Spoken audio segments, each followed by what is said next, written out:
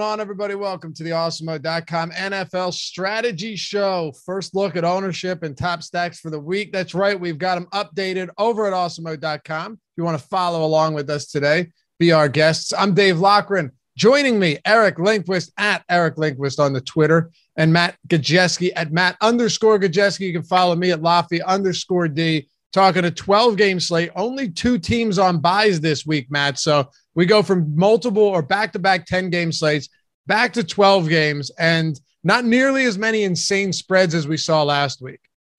Yeah, I think even though we have a lot of buys, we have a lot of really good quarterbacks, a lot of really good tight ends on the island game. So no Dak Prescott, no Mahomes, assuming he's healthy. Kyler and Aaron Rodgers both in an island game. But we still do have some really good games, some really good signal colors on the main slate. So I'm excited we have a little more to talk about this week. Yeah, no question. And Eric, I mean, I was looking at this, going over some of the ownership that we have.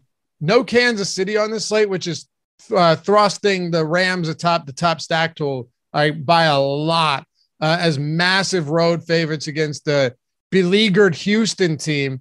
But aside from that, you have some other really good spots. So I shouldn't say we don't have as many big spreads. We do have a couple, the Rams, Buffalo being one of them, and a couple others that are relatively significant, but also some strange spots like Philly and Detroit, where I don't think any of us really know how that game's going to play out at all. Oh God. I mean, it's probably from here on out, the Lions' best opportunity to snag a win. It's just a weird situation. Jalen Hurts throws the ball above expectation. Part of that is Philly's trailing a lot this season. Detroit, I mean, it's basically DeAndre Swift's show. He's been fantastic, and that's about all you can say about Detroit. But we do have some interesting other spots. I think Josh Allen is going to end up gaining some steam. And I mean, it's hard to say anything against a team that throws at that kind of a rate. You know, kind of have a condensed situation. Dawson Knox is doubtful. So I do think that we do have some other spots to go to. And, Joe Burrow just got done blowing up a slate going up against the Jets. Probably another good spot too. So did you see the Lions game for Thanksgiving Day? No. Yeah, it's Lions Bears, baby. Oh, Classic. Yeah, there you go. I actually love it. Because you want to talk about a game the Lions can legitimately win. You know, usually if the Lions are on the schedule, Matt, it's like, all right, so, and sometimes they produce. Who was it quarterback a few years ago? Who was it at David quarterback? Blau. David Blau. Thank you. Yeah. God. David. That was and there was fun. and then there was was it last or two Thanksgivings ago where Adrian Peterson vultured like 3 touchdowns in the first half. So the Lions will always make you miserable. I think they always play that early game and things go south from there. But yeah, Lions and Bears, Thanksgiving Day football. What else do we have? Raiders, Cowboys. That could be fun. Mm-hmm. And then Bills and Saints to close it out at night. Well, we'll be doing a lot of content for that. So what, a month from now? About a month from now.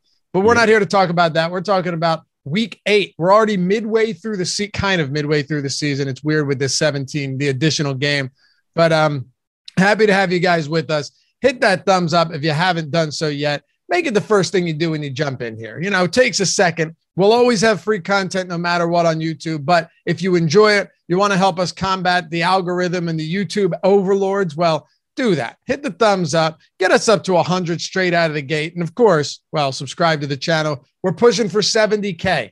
Already crushing it here. Thanks to you guys. But if you haven't hit the subscribe, like 50% of people watching our shows haven't done so yet. So we would be very grateful. And first off, Joshua Howard, welcome to Team Awesemo. King JX Star, welcome to Team Awesemo. Eric, before we even started the stream, 2 people hitting that join button, getting the badges, the custom emojis, the shout outs, and all that good stuff. So that makes me happy. It makes me happy too. It's nice to be on a show where we're getting likes, where we're getting subscribes, where we're getting all of that stuff. Because, that's going to be a big part of my persona going forward because I got called out for my week 7 performance. So I must go back. I went back to the lab. I started working on the pitching. I want to make it authentic. I want to make it real. I want to make it, exactly. You're kind of forming me into the host that I have aspired to be. So, also F off, but there we go. Mastering that craft.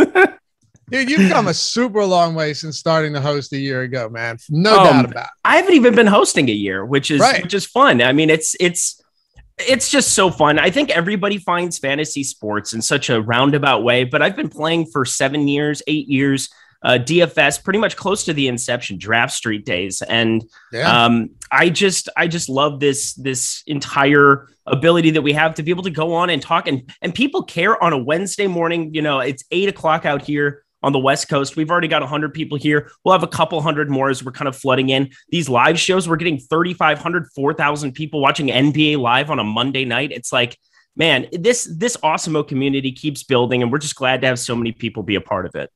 There it is. I mean, what better way to ingratiate yourself to the subscriber base than to say something like that? But in all seriousness, I totally agree with you. And it's awesome. We're lucky. Put it that way. We're lucky. Very much so. Draft Street, where you would lose points for missed field goal attempts in NBA. Oh my God. You could never play Carmelo Anthony. It's absurd. So that's the same thing on Jock Market. That was my apprehension for Russell Westbrook last night. Shouldn't have had any apprehension. I had 100% everywhere else, but I was winning 100K for an hour and a half on FanDuel. Josh Engelman, the Colts, everybody. We had a bunch of top 50s on FanDuel, and then somebody just keeps winning on DraftKings. So excited for the Hall of Fame segment, because back-to-back, a Sunday night and then a Tuesday night, same guy wins like 100K and 70K. It's great to see subs succeeding too. Matt, what do you say we jump into this, talk some running backs here out of the gate? Let's do it. Oh, wait. Oh, last thing. Review from week 7. Matt, the winning Millie Maker lineup: Matthew Stafford, DeAndre Swift, Damian Harris, Chris Godwin, Cooper Kupp, Terry McLaurin. I love that as a sub 5% play. Foster Moreau, Van Jefferson, Buccaneers. Just wanted to say that's a beautiful lineup, and I like everything about it. Yeah, I think it's one that's really buildable too. You have a double stack there with Kupp, Van Jefferson. H is a very clearly underpriced chalk play in Chris Godwin, but then made a couple of, I think, really key plays with late news in Damian Harris and Foster Moreau. Very buildable lineup if you were paying attention to those games. So for whoever won that, very nice job. It's a beautiful lineup. 17 of the 25 top lineups again in the Millie Maker were people who played 2 or fewer lineups. Eric and I have talked about that a lot. Just, when we say, oh yeah, anyone can win this, of course, to some extent it's a lottery ticket, right? When you're playing 1 or 2, it is, but you're not seeing nearly as many MMEs. The person that won it had 144 lineups, but 17 of the top 25 again were 1 or 2 lineups. So it's not like it's impossible. And then I did want to throw this out there, Eric, the winning fair catch lineup. I always love this because it's like a $250,000 or $300,000 prize pool, but it's a single entry. And you and Eric, or you and Adam, do the Monday show. I love that show. I loved doing it. I miss not doing it anymore, where you review everything on Fantasy Cruncher, lineup study. It's super helpful, man. It helped me a ton. This one was Joe Burrow, 1.8%, Damian Harris, Leonard Fournette, Godwin. So you had the running back wide receiver pairing on the same team without the quarterback. We've talked about that working. Cooper Kupp, Jamar Chase, CJ Usama, JD McKissick, and Cardinals defense took it down 25K. Love it. And that was something that Josh kind of turned me on to when I subbed in for Adam one day. Adam didn't actually purposely miss the show, contrary to popular belief. But yes, I filled in for him that week. Absolutely love the running back wide receiver. No, he missed the show before it.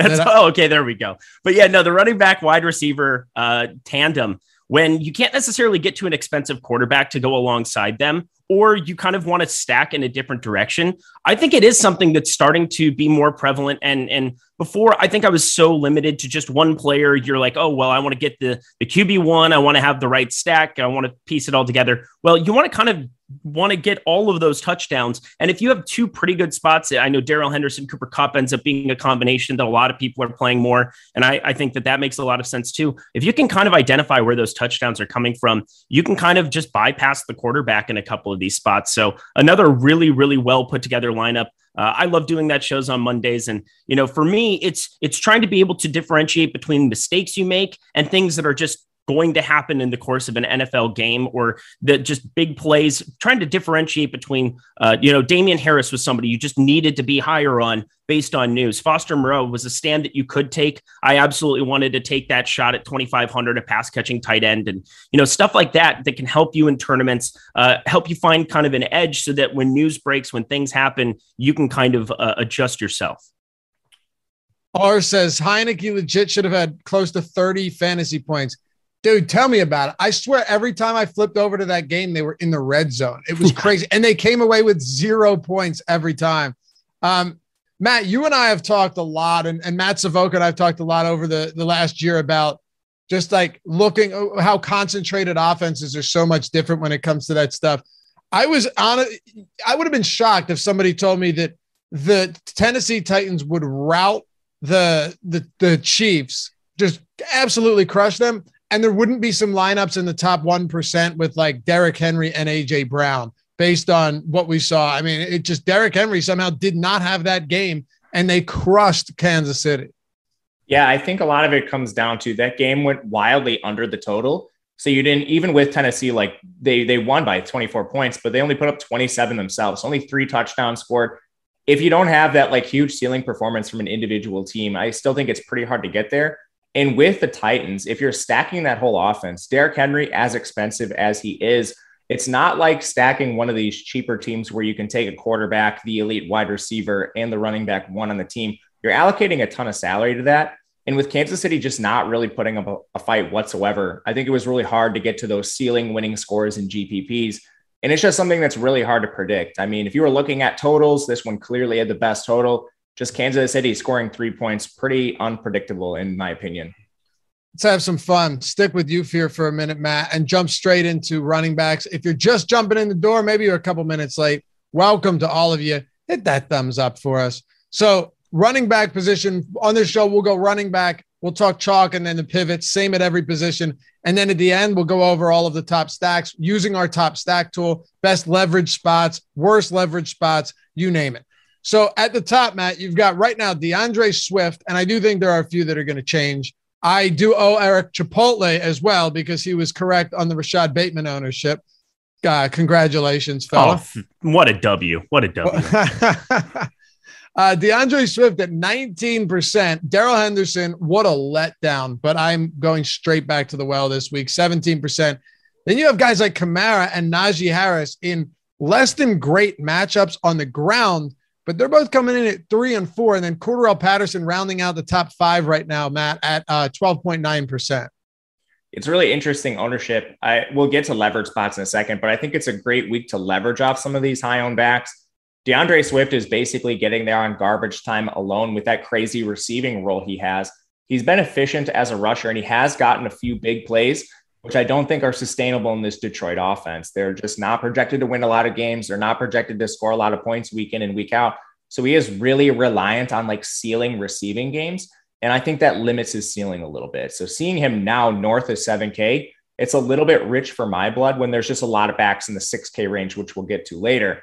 As far as the high expensive price backs like Kamara, and I expect Derrick Henry to be more owned than this. He just always is.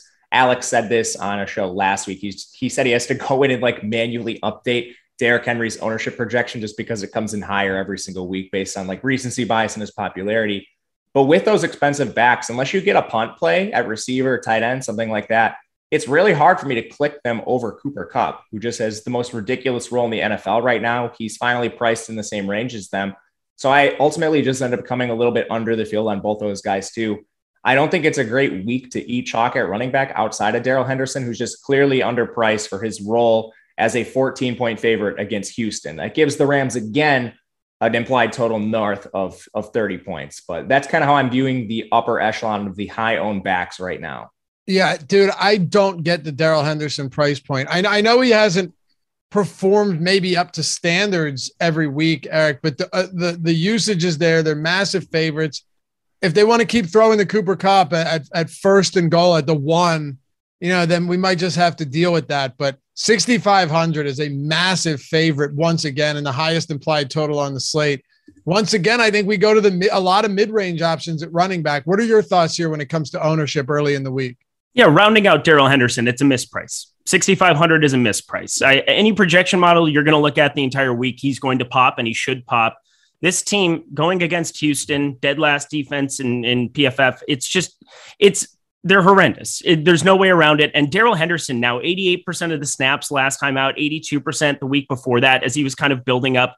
He got dinged up there for week 3, and they've just kind of right out of the gate ramped him back up. There's no way around it. He is by far, I think, the most mispriced running back on this slate. And it's going to be a tough one to get away from in tournaments for sure, especially if you get some of those game scripts where they go way up. They were trailing the Lions there right out of the gate too. I think that probably helped Cooper Kupp a little bit just to be able to fully get there. So I'm right there with you. There's no way around it. But yeah, those expensive running backs, it's really tough for me to kind of see how I'm going to get up to a lot of them. Tennessee against Indianapolis, which is shown to be a pretty stout defense here, held Baltimore under 100 rushing yards, and we know how efficient they can be on the ground. They obviously were playing from come behind for Baltimore was, and Lamar Jackson threw over 400 yards, but Alvin Kamara, 8,700 as well up against Tampa Bay. He's been getting a ton of rushing volume, but we know how insane Tampa Bay is at stopping the run. That's going to have to be all passing game work out of the backfield there. And Austin Eckler, I mean, that's really where I start the conversation for me at 7,900 is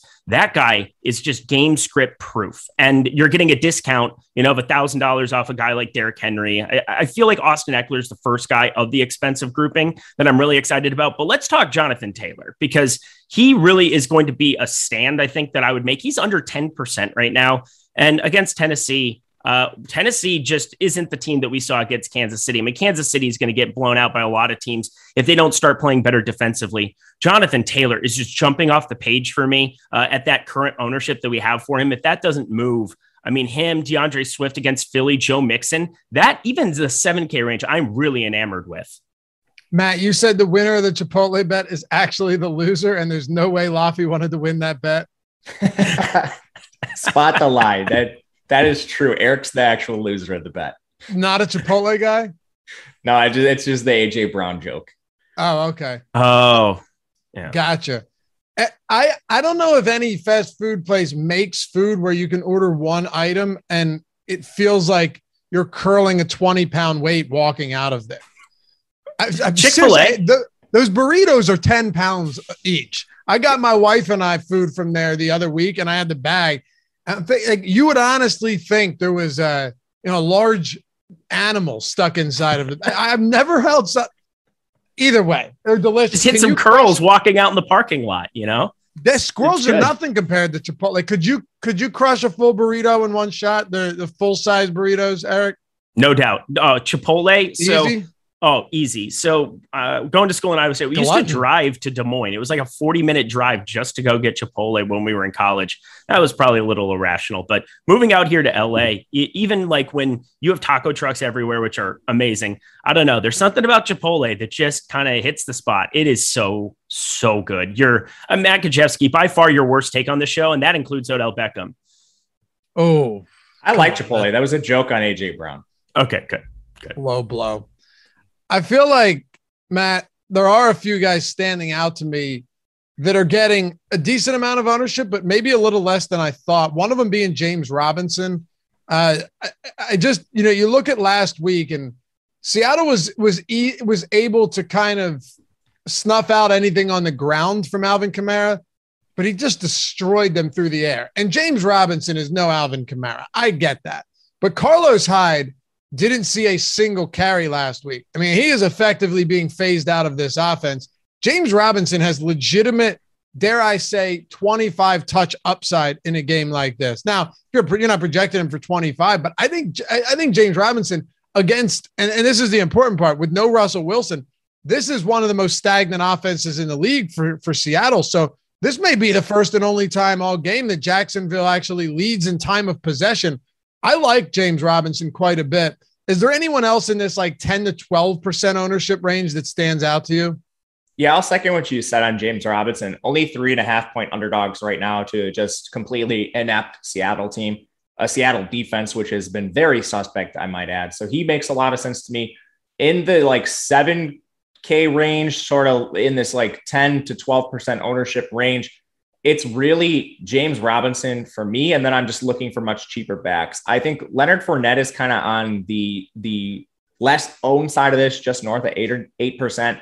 I think you can get to him pretty clearly. I think like the Ronald Jones goal line carry towards the end of that game against Tampa Bay was just, they were killing the Bears so bad. What's the point in using Leonard Fournette at that time?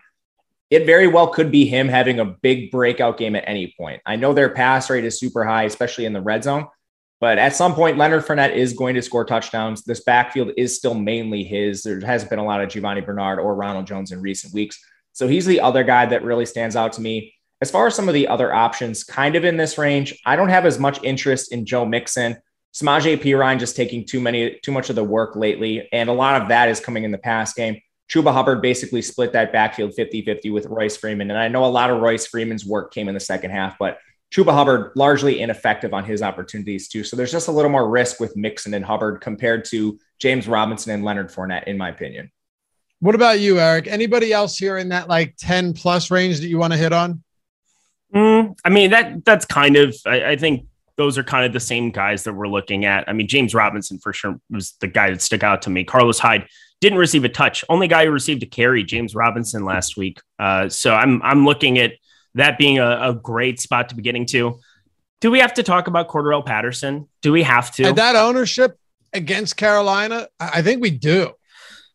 Guys running so many wide receiver routes. Mike Davis is, I don't know a failure. He's an absolute failure. So that's how I feel about Mike Davis this season. And I'm fortunate that I went and picked up Cordarrelle Patterson. Is kind of a joke in a lot of my leagues. I didn't trust that he was going to start receiving this kind of volume, but he continues to. And I think at this ownership, I don't know. Am I really going to be clicking on him at 6,200? It just feels wrong. It feels like as soon as you go his direction, it's inevitably going to fail. But now 14 rushing attempts the last two games, had a rushing touchdown. He's getting the volume as a receiver as well. Maybe not so much against Miami last time out, but I mean, this guy is showing a little bit of something. What are you guys going to do with him? He's by far, I think, the most frustrating guy for me to try to account for in this 10% range.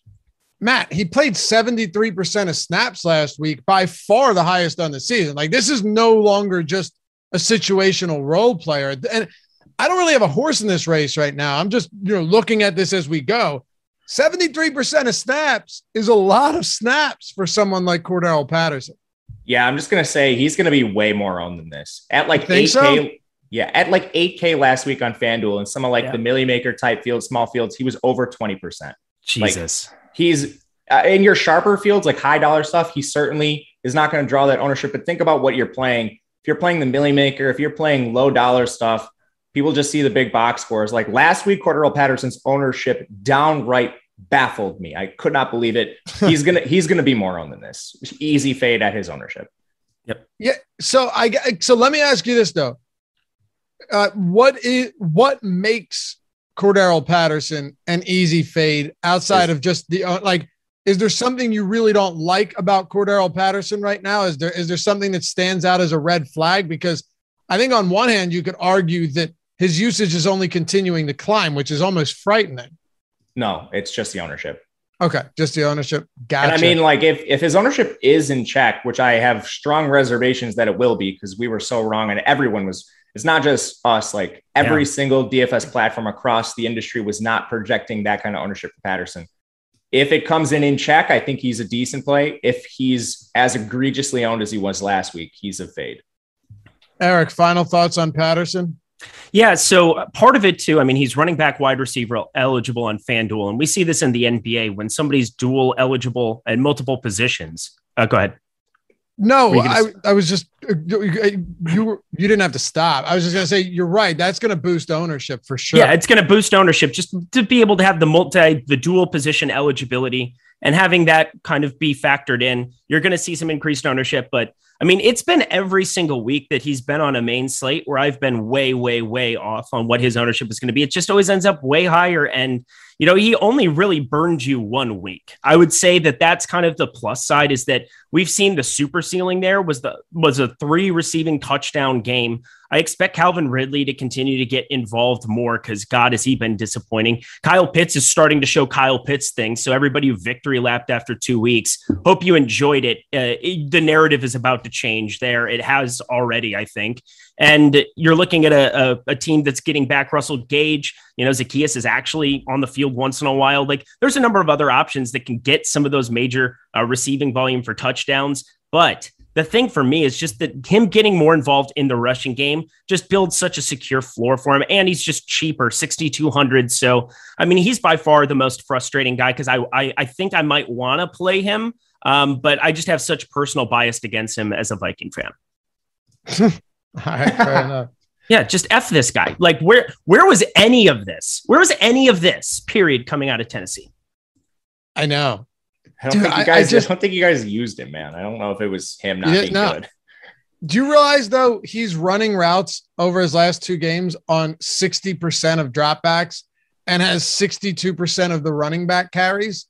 That is crazy usage. His first 4 games, he had 30. He ran routes on 30% of dropbacks. So I don't know. Like, I thought I was going to be off of him entirely. Matt, I just keep talking myself into him looking at all these stats. Like, the dude's lining up everywhere. He has back-to-back games of 14 carries. Shit, I don't know. Let's see if his final ownership run comes in at 12.9% or whatever it is on DraftKings, where he has single position eligibility. And remember, 2 weeks ago, it was a 10-game slate. Are you still not there? No, I'm completely fine with it. I won't rehash everything you guys mentioned. His opportunity is certainly climbing. Good matchup against Carolina. They're favored. So there's a lot that works in his favor. I just opened the ownership last week, and some of these low, or I guess I should say high risk, like weaker field FanDuel contests. And I was like, he was 8,300 on FanDuel last week, and he was nuts. Yeah, I guess he is running back. He's running back only on FanDuel this week, which is, okay. I think that's a plus. It's not. I don't know why you would have wanted him to play it. You wouldn't want to play him at wide receiver. No, you wouldn't. But not with this week. You might. I haven't looked at all of the exact pricing yet, but yeah, maybe. Last week you wouldn't have. I got some pivots here, Eric. First of all, I think Kenny Gainwell's ownership comes up for sure. Agreed. For sure, right? It has to. Even if they bring Jordan Howard up. And I think a chalky Kenny Gainwell could let a lot of people down, but we'll get to that. How about Khalil Herbert? Yes. Right? Yes. I mean, this guy has 18. You know, he's second in carries over the last 3 weeks in the NFL. Second in carries in the NFL over the last 3 weeks. He's been ultra efficient. He's the only guy that I can remember in the last 86 years that has a 100-yard rushing game against Tampa Bay. They're running him in negative game scripts.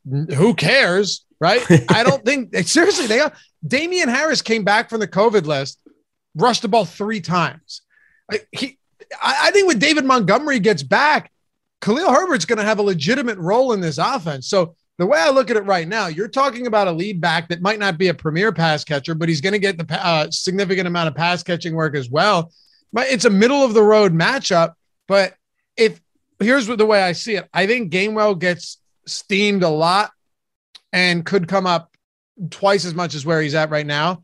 And Herbert might be a third of his ownership. If that's the case, I have no problem going to the guy that's averaging over 20 touches per game in the last 3 weeks. Yeah, the Damian Williams thing was really tough to try to factor in, you know, coming off of only playing 48% of the snaps in week 5. That was kind of the telling thing to me where, you know, in the late slate, I thought Khalil Herbert was actually a pretty sneaky spot. Even up against Tampa Bay, it felt like a spot where Damian Williams, if he was going to be incapacitated at all, which again, 17% of offensive snaps for Damian Williams in that game, which you referred to. I mean, that's just, he wasn't on the field. And part of it is Khalil Herbert is showing that he can be not a bell cow back. I don't think he can be that, but he's definitely a good plug and play option for this team at the moment here for at least the next, week or two here. And when David Montgomery gets back, you're right. I mean, this is why you don't want want to leave the field if you're in the NFL because somebody can steal your job like this. Herbert has proven to be a little bit more efficient here on the ground as well. I think that he makes sense. We're trying to find ways to get different here. I think at 6%, you're exactly right. I think Gainwell starts gaining a ton of steam here at 5K going up against a Detroit Lions team on the road.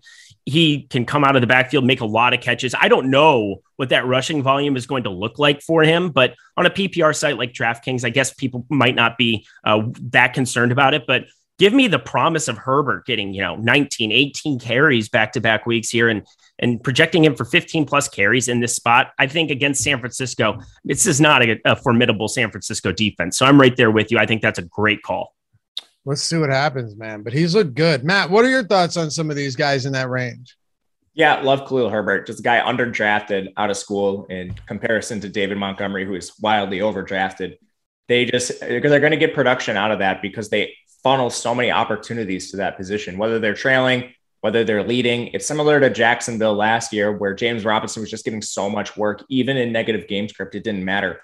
And Khalil Herbert's a good pass catcher. People might not think of him that way, but he started the year as the Bears' primary kick returner, something he also did at Virginia Tech in his final season of college. The guy can catch the ball. So there's no reason Damian Williams would just come in and play third downs. That's something Khalil can do too. As far as pivots off of him, I think Eli Mitchell will be interesting in the same game. He's a little riskier in my opinion because he didn't play a single third down snap. That was all JaMychal Hasty. With game script here, though, you have San Francisco projected to win this game by 3.5 points based on Vegas totals. So it should be another game where Eli Mitchell could handle a big workload. And then Myles Gaskin's another name I just want to throw out there with the injury to Malcolm Brown. The only other running back they might use right now is Salvin Ahmed. And we've seen Myles Gaskin be that pass catching back as big underdogs against Buffalo. He's a guy that could get volume. He's just very risky too. That's interesting.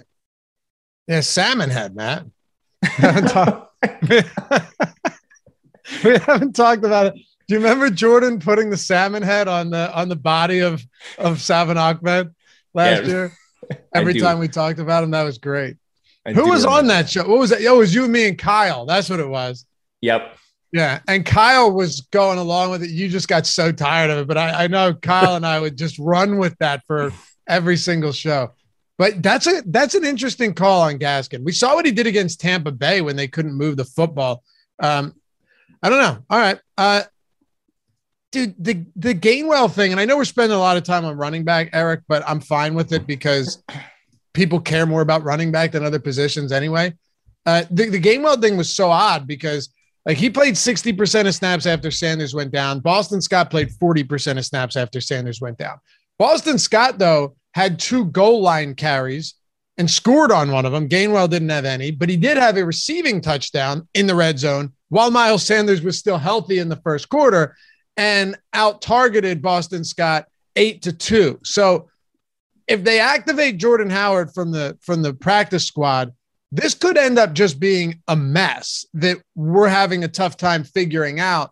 And it's going to be so tough to project this game flow or game script as 3-point favorites. But I think all of us understanding that they're really not a good team and maybe they won't run anyway. So I'm having a real tough time with this backfield. And I wouldn't be surprised if Boston Scott ends up being the guy after week 8 is over. Yeah, that's kind of my major issue with wanting to go to any kind of quantity of Kenneth Gainwell. I think if he falls in lineups, if you're building 150, you're naturally going to play who would be the presumptive starter up against a Detroit team here. But I think Boston Scott, Jordan Howard, I mean, Huntley exists there. I guess he got waived, so never mind. But looking at Miles Sanders here, dinged up, it's going to be a 3-person committee for all intents and purposes. And Kenneth Gainwell, yeah, he's got the pass catching role. I think his box score has even been inflated last week. I mean, that all came in that first drive, which was all Miles Sanders. Kenneth Gainwell comes in there, gets the touchdown catch, and that was kind of his day. And so maybe in the box score, that's going to look a little bit better. And of course, he can go out there and catch a touchdown against Detroit. That wouldn't surprise me at all. But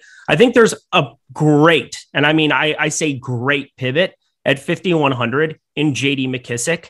I don't know what everybody thinks about this guy right now, but Antonio Gibson's just not right. And JD McKissick has played 61% and 64% of the offensive snaps the last 2 weeks. You don't necessarily want to go out of your way to go pick on a Denver defense here, but I mean, the guy has just been really, really involved in the pass game. I mean, going back to last season, I believe he was the second most targeted running back on the season. I mean, the guy just sees receiving volume as is. And now they might not have a choice but to throw him out there in a lot of these passing down spots too. We'll see kind of how this all pans out. Antonio Gibson, there's nothing currently kind of showing on him that I'm looking at that would say that he's not going to play, but just been dinged up, hasn't been right. And when you're seeing 60+% of the snaps for McKissic, in a game that they're expected to be trailing, I think that there's a ceiling there for 100 more.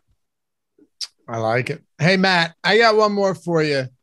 And then we'll talk wide receivers and give our top prize picks for the week. I got one I absolutely love. You guys are giving me shit about this guy before the show.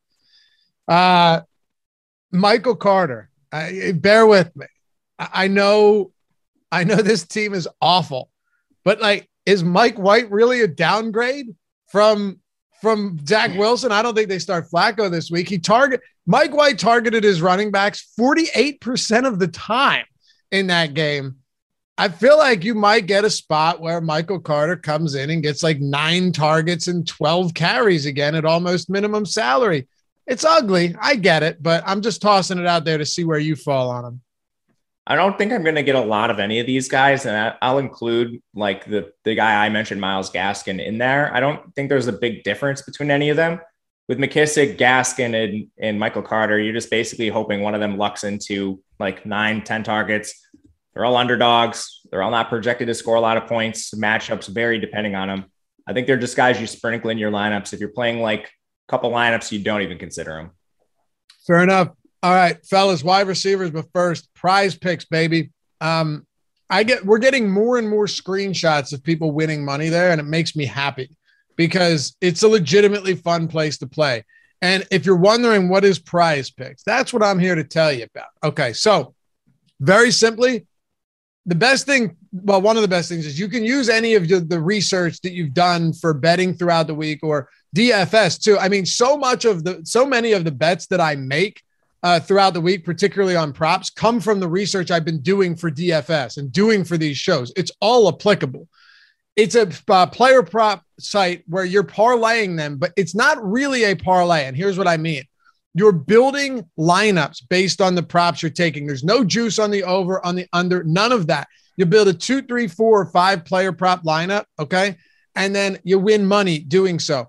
But one thing I neglected to talk about over these months that I was stupid of me, because it's really probably the best or the most advantageous aspect of playing at Prize Picks is, unlike a traditional parlay at any of these other books, if you only win 3 or 4 on DraftKings Sportsbook, you win nothing on that prop. If you hit 4 of 5, 4 legs of 5 on Prize Picks, you still profit. If you hit 4 of 5, you're still making money on 3 of 5 or 4 of 5. That's huge. That takes you so far in terms of helping your bankroll and maintaining a bankroll. And you're not just firing off 5-leg shots and hoping all 5 of them hit. So, I mean, that's huge over there. You can play NBA, MLB, WNBA, NFL, esports. You can mix them all into one if you want to make a 5-prop lineup. And you get $100, up to $100 when you sign up using the promo code AWESEMO, AWESEMO. Download the app in the App Store, Google Play Store. Go to prizepicks.com. However you want to do it. Check it out. I really think you guys will like this. And use our free player prop tool projections over at awesemo.com. It's still free. It'll help you out a ton. Eric, what do you got for me? Give me one favorite prop heading into Prize Picks for whatever sport you want. Well, let's go to Thursday Night Football. Let's give you a pick right out of the gate here. There's one that I like. Kyler Murray, under 2.5 touchdowns. If you go around the industry, I'm looking at a number of different sports books. He's minus 205 to minus 225 in that regard. Now, I just looked it up, and I guess he does get the inflation of being on the ground here. So if he ends up scoring on the ground, that's also going to go against you. But that's still about a minus 150 favorite in that regard. James Conner getting all of the goal line work in that situation. Going up against Green Bay, obviously we all know that Green Bay is going to be without Devontae Adams. Huge missing piece here. But Kyler Murray, 2.5 touchdowns for him. It's too large of a number, especially with the amount of ground game that Arizona has been riding here in recent weeks. Give me the under of 2.5 touchdowns for him. All right. I like it. What about you, Matt? First of all, I'm a little upset Eric's not talking about cricket. Every time we have Prize Picks come up, he brings up cricket. He's out here throwing me football props. Eric, I want the cricket props. Oh, well, you know what? Awesome. If he came in hot with a cricket prop on a Wednesday morning, oh man. How about Amanda Zahu in women Euro basketball? 9.5 Never heard points. Of her. Slam the over there. That's what we need. That's what we need. Wait, are you for real? I'm dead serious. That's something that I clicked on. I couldn't name a single WNBA player, let alone Euro player. So they have women European basketball on there. Thrilling. Matt, what do you have? All right. I like DJ Moore over 77.5 receiving yards. This dude has had monster opportunity, 29% target share, 39% air yard share. But if you just want to be really easy on yourself and take a look at our projections over at awesemo.com, projected for 92 receiving yards, that's nearly 15 yards of value on this prop. Make it easy on yourself. Cross-reference the props with our projections, and you can find a lot of really good values. DJ Moore is my favorite. Love it. You know where I'm going, Matt. Back to the touchdowns, man. Got to do it. Give me Aaron Jones. Score. We've been crushing these lately because there's no juice on him. He's only minus 120 on other spots, but I think that moves for sure, especially with Adams out. I mean, Adams is a premier red zone target. Jones is still getting 20% of red zone looks this season. Eric did mention that a lot of those were in one game, no doubt about it. But when your number one red zone threat is eliminated, who has a 30% red zone target share this year and just a 33% target share in general, I think Aaron Jones will get ample opportunity to be involved as a pass catcher and on the ground. There's just too much there for me not to like him to score here. I think by the time we get to Thursday night, that's going to be like a minus 150 prop on traditional books. So give it to me here with no juice, over a half touchdown for Aaron Jones. Promo code AWESEMO, fellas. Check that out. Let's keep this moving. Wide receivers. Matt, go to you first. Are we going back to Cooper Kupp despite the rise in price point? He has multiple touchdowns in 4 of 7 games this year. Yeah, I think you have to. His ownership's not high enough. He's playing the Michael Thomas role from 2019, where we were just playing Michael Thomas up until he was basically 10K. He's still underpriced for the role he's receiving in the offense he's playing in.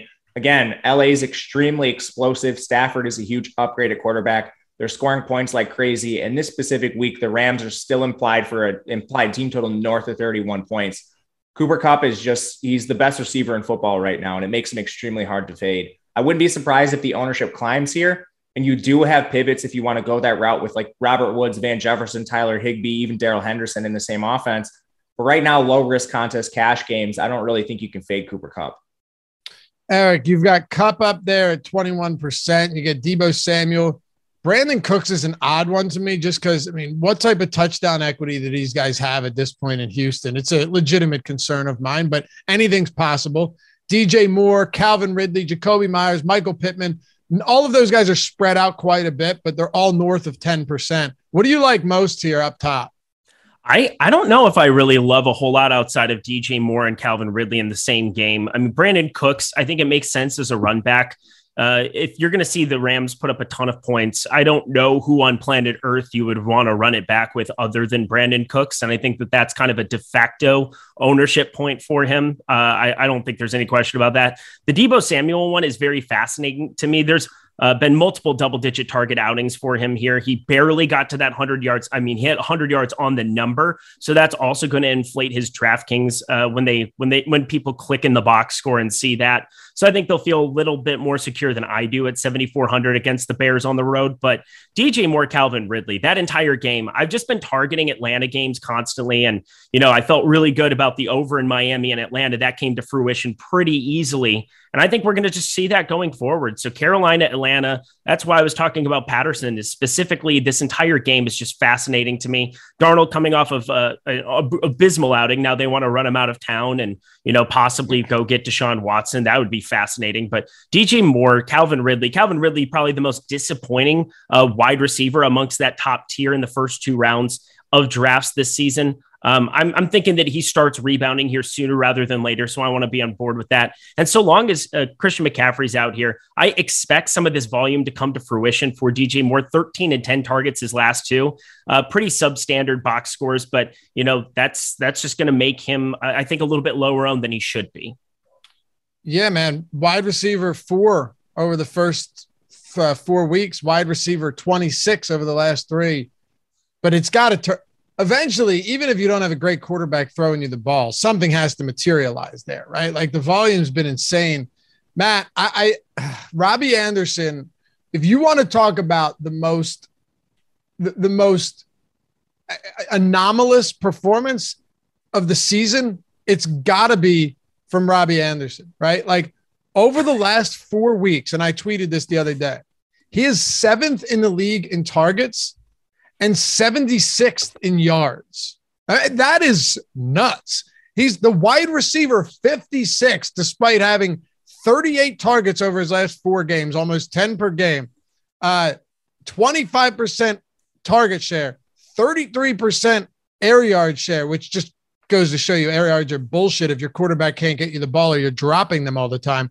But my God, like something has to happen here one way or the other. Either he just stops getting targeted or finally that huge game happens. I don't think they have a lot of alternatives to putting him on the field. Terrace Marshall hasn't shown anything either as the wide receiver 3. So like, where are they going to go? Right. And no McCaffrey. Yeah. McCaffrey being out certainly doesn't help. I mean, it helps Robbie Anderson theoretically, but he hasn't been able to put it on the field. You can still play him as just a direct pivot to DJ Moore based on volume. Volume is there, and volume is the most predictive statistic we have. So with him not getting it done, you should get minuscule ownership, which we're projecting right now. I wouldn't take a huge stand on him in tournaments, but he's somebody you can certainly play down in that range. Definitely not a cash play, in my opinion, but I'm okay with Robbie Anderson in tournaments. I am too, at like 5%. It doesn't feel good at all, but I'm not totally opposed to it. I think Emmanuel Sanders too, coming in around 7% there is just, to me, I think Emmanuel Sanders is going to be higher owned. And I only say that because if you want to get Buffalo stacks, Eric, you're going to have to figure out ways to do that. And I know Thomas Sweeney will be in the conversation. Yeah. And you've got Stefan Diggs and Josh Allen, but those guys are expensive. Like Manny Sanders opens it up and he's been pretty involved. So I really like him, especially if he's only at 7% though. Yeah, I do too. I think that's fine. Yeah, going back to Buffalo, Dawson Knox being out, I think if you get that, I mean, he had hand surgery. That seems bad. So I'm just throwing it out there. Tommy Sweeney, yeah, he might get some steam at 2,900. That's going to be a fascinating talking point. But I mean, Cole Beasley started to get involved as soon as that happened. 9 targets, 7 receptions, 88 yards and a touchdown. Got back to form. You're going to see some up and down spikes there. Good to see him on the field a little bit more. I mean, he just hadn't been on the field for the last 2 weeks before it, period. So Stephon Diggs, Emmanuel Sanders, that entire game going up against Miami, run it back with Waddle in the event that you once again have Parker out. Something like that would make a lot of sense to me. But yeah, looking around this entire wide receiver pool, we have so many options. We actually have a 12-game main slate as opposed to 10 from last week. So it just feels like there's a dearth. Is that the right word? A dearth of options to be able to go. Dearth of options means there's no options. Oh, no. So there's not a dearth of options is what we're going towards. Correct. There's a bevy of options. See, I love having you on shows. You can just fix my vocab immediately. There you go. Chris Godwin. There's a plethora. There you go. Plethora is my word. That's a go-to, right? You gotta go. Yeah, I love that. Chris Godwin, this entire Tampa Bay team going up against New Orleans as well. Yeah, we're going to talk about Lattimore. We're going to talk about the New Orleans Saints defense being good, blah, blah, blah, blah, blah. I don't care. Tom Brady is Tom Brady. You're looking at him being PFF's number 1 graded quarterback as a 44-year-old. What in the world is going on? I'm going to like Tampa Bay passing attack, especially when you get them underneath 6,500. If you get Antonio Brown out of there as well, that's going to be a huge talking point for me and for everybody else, I think, going forward this week is what do we do with them? Because this is just such a pass-heavy offense. You know, Leonard Fournette isn't gaining any popularity either. Everybody's looking this as a tough matchup, but throwing that all aside, this offense is firing and absolutely stackable every week. Yeah, I'm with you 100%. Matt, are there any lower owned guys right now that pop off the page to you? T. Higgins is still too low owned. The reason I don't think we see ownership climb on guys like Emmanuel Sanders and some of these mid 5K plays is because T. Higgins still immense target volume. Saw 15 last week. I know Jamar Chase is making the big plays, but you just don't get guys targeted in that range for that price range. Like T. Higgins should be, I think he comes in higher owned than Michael Pittman and Jacoby Myers.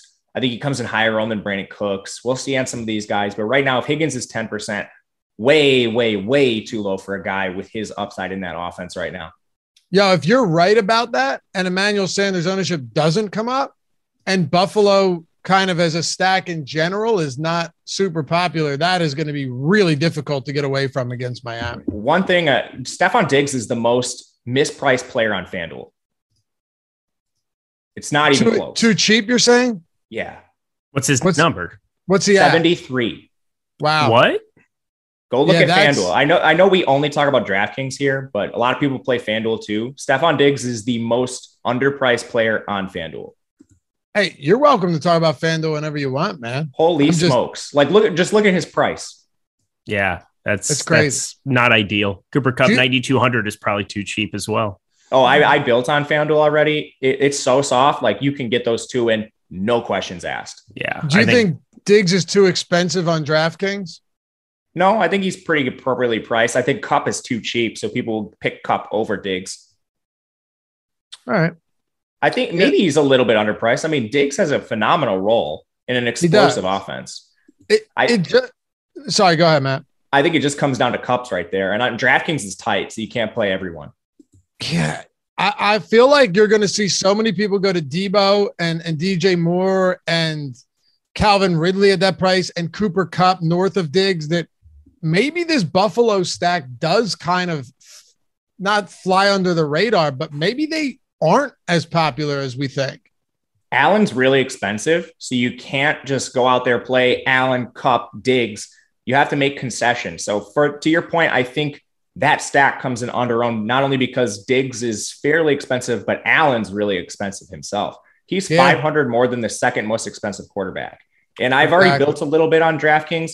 You can't play 2-3 guys at 8K or higher. There's just not the value right now. There may be later in the week, but right now there is not.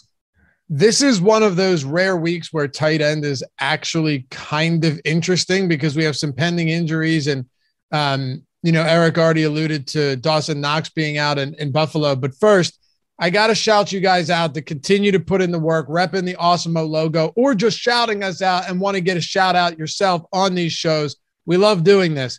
It's the Awesemo Hall of Fame segment. And if you want to be a part of it, tweet your wins at Awesemo HOF on Twitter, at Awesemo Hall of Fame. It's HOF though. Include Eric and myself and Matt in there because we enjoy seeing this stuff when you guys take down big wins. And if you want to get a free month of Awesemo Plus Platinum, use the Awesemo avatar. Go to awesemo.com/avatar, download it, follow the steps. Super easy. Throw it on whatever site you're playing. If you finish top 3 in a field of 5,000 or more, boom, $90 value. We got you with a free month. And of course, it could be like the penny, or they don't have that, like the nickel or the quarter arcade. It doesn't matter. As long as you're top 3 in a field of 5,000 or more and they'll chop it with more than 3 people, we got you. So let me run through this. Jordan Lockhart again. Actually, look at the first one, right? Jordan Lockhart. I hope we better have added him. Did we not add him in this? We did. So Jordan Lockhart, can't believe this happened. Never thought I'd see the day. You guys are amazing. Appreciate everyone. And thanks so much. Just had a baby girl on October 1st, and this couldn't be a better month. That is October. When was that? That was like 2 days ago, Eric. Yep. I mean, he's out of his damn mind. He's right? out of his damn mind. And then this NBA was yesterday. Right. So that was like 2 days ago, 140,000. And then we get a tweet this morning or this afternoon. No, I guess it would have been maybe whatever. This happened yesterday, like you said. Y'all are incredible. Literally can't thank y'all enough. Join the best team in DFS. He hit 70K 2 days later. I mean, stop it. We have so many of these wild runs where like Gene B. Kim goes nuclear for a month and Peter Hanley wins $1 million in a month on 5 different 100K cashes or whatever. Jordan Lockhart might be the next one. Congrats, brother. Appreciate you. Not quite 5K entries and chat to 3 ways, but shout out to Awesemo and the new Yahoo partnership getting me to the bankroll builder. Listen, man, you'll take that any day of the week. Turning 25 cents into $53. That's a win and solid ROI. Brandon Baker, 1,250, solid win, second there in the 25K high five. And then, Daddy Dak 95 with a $2,600 win. Congrats, man. Last one, Adam, the stat correction devil got me good last night, but still a great night. Shout out. Yeah, huge win for him across the board. Congrats, Adam. And to all of you guys, download the avatar. Hit us up at Awesemo Hall of Fame on Twitter. And, get them shout outs. Get that free money. All right. Tight ends, Matt. What are your thoughts here at the top? The top of the position is interesting because we have a lot of players off the slate. We don't have Kelsey. We don't have, on bye 2, we don't have Waller. we don't have some of the elite options overall is what I'm trying to get at. So the player coming in with the most ownership for us is Dallas Goedert. And it creates a really interesting situation at tight end this week, because typically we're either paying up for Kelsey, Waller, the elite studs, or we're just paying all the way down. So at this point in the week, we don't really have any of those studs on the slate. I think you can argue whether or not Kyle Pitts has emerged into that range. But in a slate like this, I'm more than likely going to avoid guys like Goddard, avoid guys like Fant, who don't really have that much of a difference between some of the punt tight ends on the slate. So it's just overall a really interesting dynamic without Kelsey, Waller, and some of the elite options. Yeah, that's a great point. Do you think we see Pitts ownership come up a decent amount or no? Absolutely. Not even close. To, right? It has to. That is 15% too low. I think he's going to be legit tight end chalk, legit chalk in general. 20%, 15%, something in that range. And granted, these ownership, like a lot of this, when we put it out early, it's so we can have talking or discussions, right? So we can, have some thought experiments here and what we think it's going to be. Tuesday, early Wednesday ownership is more so us just working through where we think things are going to land and who we like. You're not using this ownership on Sunday. No ownership is going to be accurate on Wednesday morning. So that's why when we talk about it coming up or down, obviously things will change, but he will come up and like, look at Miles Sanders, right? We still have Miles Sanders around 2% because he hasn't been ruled out yet. So once we have him completely out of the projections, Kenny Gainwell's ownership is going to come up. So worth keeping in mind. Matt, I tell you what, man, we have Goddard up there. I'm off of that right now. Ricky Seals-Jones, if anyone wants to play him, I'm not going to say a word to you against it. He's playing literally every snap of every single game right now, and he's running a decent amount of routes. I'm fine with that. The one spot that sticks out to me is Jonnu Smith. If he plays, right, I think you're going to see people go to Hunter Henry a little bit. He's scored in 4 straight games. But Jonnu Smith has more red zone targets than him this year, easily leads the team with 6 red zone targets on the season and is dirt cheap. If he's active against the Chargers, that'll be a spot that I get a little bit of exposure to, and I can do it at basically 0 ownership and get over the field that way. What are you thinking about some low-owned guys right now? Yeah, I think it's just really risky for Jonnu because he's not really playing a lot, but there's not a ton of options down there. I think you're going to have to take stands on guys like Cole Kmet, or I do like Jared Cook. He's coming in pretty high owned, or maybe like an OJ Howard if Gronk doesn't play. I think there's just players like that, or Gerald Everett. Not really anybody that I'm excited about for these low owned options. So what I like to do on slates like this is just stack with my quarterback. And we've seen that work in situations like if you're stacking the Bengals, play CJ Uzomah when Joe Burrow has a big game, maybe he's attached to it. Or we've seen this like with Dallas, where you stack Dak and Dalton Schultz is the guy with the big game. So a lot of what I'm going to do is attach my tight end position to the quarterbacks I'm playing. There are a few options that do stick out in a vacuum, like Mike Gesicki is just basically a pure wide receiver right now. He's played single-digit snaps in line, at least heading into last week. That may have changed last week, but I don't think it probably did drastically. He's just a slot receiver. Tyler Higbee, you're just attaching yourself to a 30-point implied team total for the Rams. A lot of touchdown equity there. But outside of that, I'm just going to stack with my quarterback. What about you, Eric? Yeah, you hit on my main guy, Mike Gesicki. Kyle Pitts is my main guy. If you were 5.3% owned, I would just go nuts and have a party, like have an absolute party, Mike Gesicki, though, makes the most sense. If you want to be playing Buffalo, if you want to be involved in that offense, your easy run backs, Jalen Waddle, Mike Gesicki, it makes way too much sense to be going that direction. Dallas Goedert, I understand the ownership. I think that we're going to see better outings than, just 12 fantasy points there, 5 targets. With no Zach Ertz there, we've seen in the past that is a huge upgrade for him. So I'm expecting that to be something where that does, like, people are going to land around that 13.7%. But if you're going to put one more guy in there, CJ Uzomah, going up against the Jets, 26.5 implied team total for them here. It doesn't feel like point chasing because, he's definitely done this now twice this entire season where he just has these explosion touchdown games. It's a pass heavy offense. You have so many options, but considering he's still only at 3,700, there is some explosiveness there. Yeah, no question. And Matt, you're totally right on Jonnu Smith. The snaps are low. But the only thing I'd say to that is he's basically been targeted as many times as Hunter Henry this year, and he's been targeted on a third of his routes run. So it's like you want him on the field more. There's no doubt about it. But if I'm going for a dirt cheap tight end at zero ownership, do I think it's possible that he gets like 4 targets and a couple in the red zone? Sure. He has 8 red zone targets this year, which is not bad. That's over 1 per game, 5 inside the 10. So I guess the point I was making more so than to fall in love with Jonnu Smith is that I think everyone's just assuming, Matt, that Hunter Henry is the clear red zone tight end. He has 1 target inside the 10 this year. Jonnu Smith has 5. It just so happens that Hunter Henry's been a lot more efficient with his opportunities. Yeah, I mean, a 6 target sample between the two, that could go either way. If you're stacking that game, I think you get pieces of Jonnu or Hunter Henry. Otherwise, they're not preferred plays or plays you're avoiding. To your point, I think they're both completely fine. All right, fellas, let's do it. Stacks, and then we bail. Tyler Zander producing the show too. Give the boy a shout out. And we're already over 100 likes. Appreciate you. I was going to say, hey, get us over 100 likes, but we're already there. So thank you. Matt, when you're looking at the top stacks tool, you got the Rams top stack probability. Of course, all of this over at awesemo.com. Use the promo code NFL Strategy Show to get 25% off your first week of Awesemo Plus. All of the tools on the site. 27%, Buffalo 15%, Chargers at 10, Cincinnati around 8, Tampa at 7.7, Philly at 6.4. Who do you really like here? Anybody you're loving at the top despite really high probability and maybe high ownership?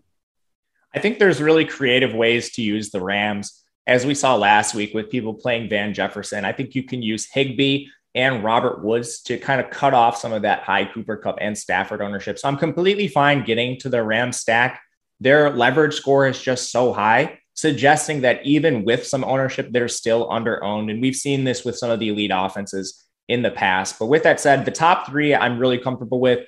I like the Chargers stack. We've seen some people in the New England secondary get hurt out for the year, and that game quietly has a 49-point total. It's another slate where we don't have 5 games above 50. So at some of these games that are just a little bit lower total than the elite of the elite, I want to take a stand here with Herbert. Easy stacking options. You have cheap options in Jared Cook. You have middling and Keenan Allen. Mike Williams, he's been the baller this year. Again, the options are key. And I think there's some interesting run backs on the New England side. We hit on a few of them in that tight end room. You could play some Jacoby Myers. A lot of cool ways to stack that game. Where are you at here, Eric? I was going to stack. I was going to go right to the Chargers. I mean, Justin Herbert's just been fantastic. And last week, let's throw that out the absolute window. Mike Williams, Keenan Allen, 6,500 on DK. We're just saving the best for last. I'm obsessed with the Chargers this week. Makes a lot of sense. So off the board, Atlanta, Carolina. I think that's going to come in pretty flat leverage as a whole. But, you know, we kind of look at these 1 week sample sizes and we lose our minds. And everybody had all those pre-notions after 1 or 2 weeks of Kyle Pitts being a bust and can't believe you took a tight end there in your drafts, blah, blah, blah. I don't care, guys. Atlanta is just going to throw the ball around the yard constantly. Sign up for those kind of games. So Matt Ryan, it's negative 2.3% leverage. That's pretty negligible to me. Give me a ton of that offense. All right. I'm going Buffalo, man. They have a near 8% leverage score right now. They have the second highest top stack probability on the slate. And yes, while Josh Allen and Stephon Diggs are expensive, you still have Emmanuel Sanders. You still have Cole Beasley, who's coming off a really solid game. I know we talked about him potentially losing more work to guys like Gabe Davis, but he's still, was very much involved last week. If they're really not going to have that, and of course, by leverage score, we're using quarterback projected ownership. It's the easiest way to do it. But man, I think you have some cheap enough options here to where you don't have to pay a fortune to get all of these stacks in. And if you want to get crazy with it, you go like Sanders and Beasley and don't have Diggs in some of those lineups, because that'll probably be something not a lot of people are looking to do. As far as low leverage spots, Matt, I'm going with the Eagles. I don't want to get to an Eagles stack that is getting as much ownership as they are. But I do believe, this is where the tool can be a little misleading. A lot of people are going to run Jalen Hurts naked, and I have no problem with that just because of how dominant he's been from a fantasy standpoint alone, garbage time king. But as it stands right now, I just can't place faith in this Philly team. If the stack is going to be popular, I'm off of it. I agree with you there. One last point on Buffalo. I think a lot of people are going to try to run Tommy Sweeney as a low-owned tight end. I'm fine with it. There's one thing I would be concerned with. It's that Buffalo ran 4 wide at one of the highest rates last year. And they actually did this in week 1, too, before they really found out what they had in Dawson Knox. So I think Sweeney, if he's popular, he's somebody I'll just fade because Buffalo could change even just entirely their player personnel formations and not use a lot of Sweeney. With that said, if he's low owned, he's worth a dart because of how well Knox has played. I think for a low leverage stack, you could look to some Miami. They're huge underdogs, but Tua Tagovailoa has been playing much, much better than he played early in the season prior to his trip to injured reserve. Buffalo's a strong defense, but it's got a good total overall. There's weapons to stack with. I like using Gesicki as a tight end, but technically he's a wide receiver. That one has a very low leverage score, but I think it's one, again, little negligible, not even negative 1%. If Fantasy Football Legend says Philly and Detroit stacks will do great. Yeah, that's kind of the thought here with everybody. But, sometimes bad teams are just really bad. So, you get a lot of popularity in spots like that. Sometimes you just have to bet on bad teams being bad. And a lot of times that happens. Eric, close us out. What do you got? A low leverage spots? I was going to say, can we stack up the defenses in that game? That'd be fun. Would it shock Detroit you? And Philly defense. Dude, would it shock you if Philly defense or even Detroit defense with a scoop and score on a sack ends up having 15 fantasy points? Sure. No, it absolutely would not. You should have exposure to such things. But what happens with these really concentrated passing offenses that we have for the top stack with the Rams at 27.1%? We only have 6 positive leverage teams currently on the board, but got to go to Tampa Bay. I talked about it earlier. Tampa Bay Buccaneers. This shouldn't shock anybody, but it still kind of does, considering they're one of those teams that's just slightly positively leveraged. If you have no Antonio Brown, Chris Godwin, Mike Evans, it is so easy. You just play those 2 in lineups, just like last week. You move on with your week. I like it. That'll do it for us. As always, thanks for hanging out. Hit that thumb up and subscribe before you go. Follow Eric at Eric Lindquist on Twitter. Matt at Matt_Gajeski, myself at Laffy_D. Our names should be right there, right? Yeah, in yellow, right there. Go to the try box there, Tyler. And shout out to your boy, Tyler, for producing today's show. Coming up, you got the NFL or NHL strategy show in a bit, NBA deeper dive and live before lock, taking you up till 7 on a 10-game slate. A ton of other stuff on the channel today, so be sure to check that out. And head over to awesomemode.com. Ton of free content. If you haven't checked it out, Adam Scher writes the best NBA article out there, and it's free. I don't know why, but it's free every day of the week. I'm telling you, you won't find a better free daily article than Adam does. It comes out around 1:30, 2 o'clock Eastern every single day. Read that every day. Make it a staple of your research process. You won't regret it. NBA ownership rankings are free. That tool, PGA top golfers and NHL ownership rankings, all free today. So head over there. You don't need to be a sub, but if you want a sub, NFL Strategy Show, all one word, all caps at awesomemode.com/join. Catch you back here for the next one. Peace.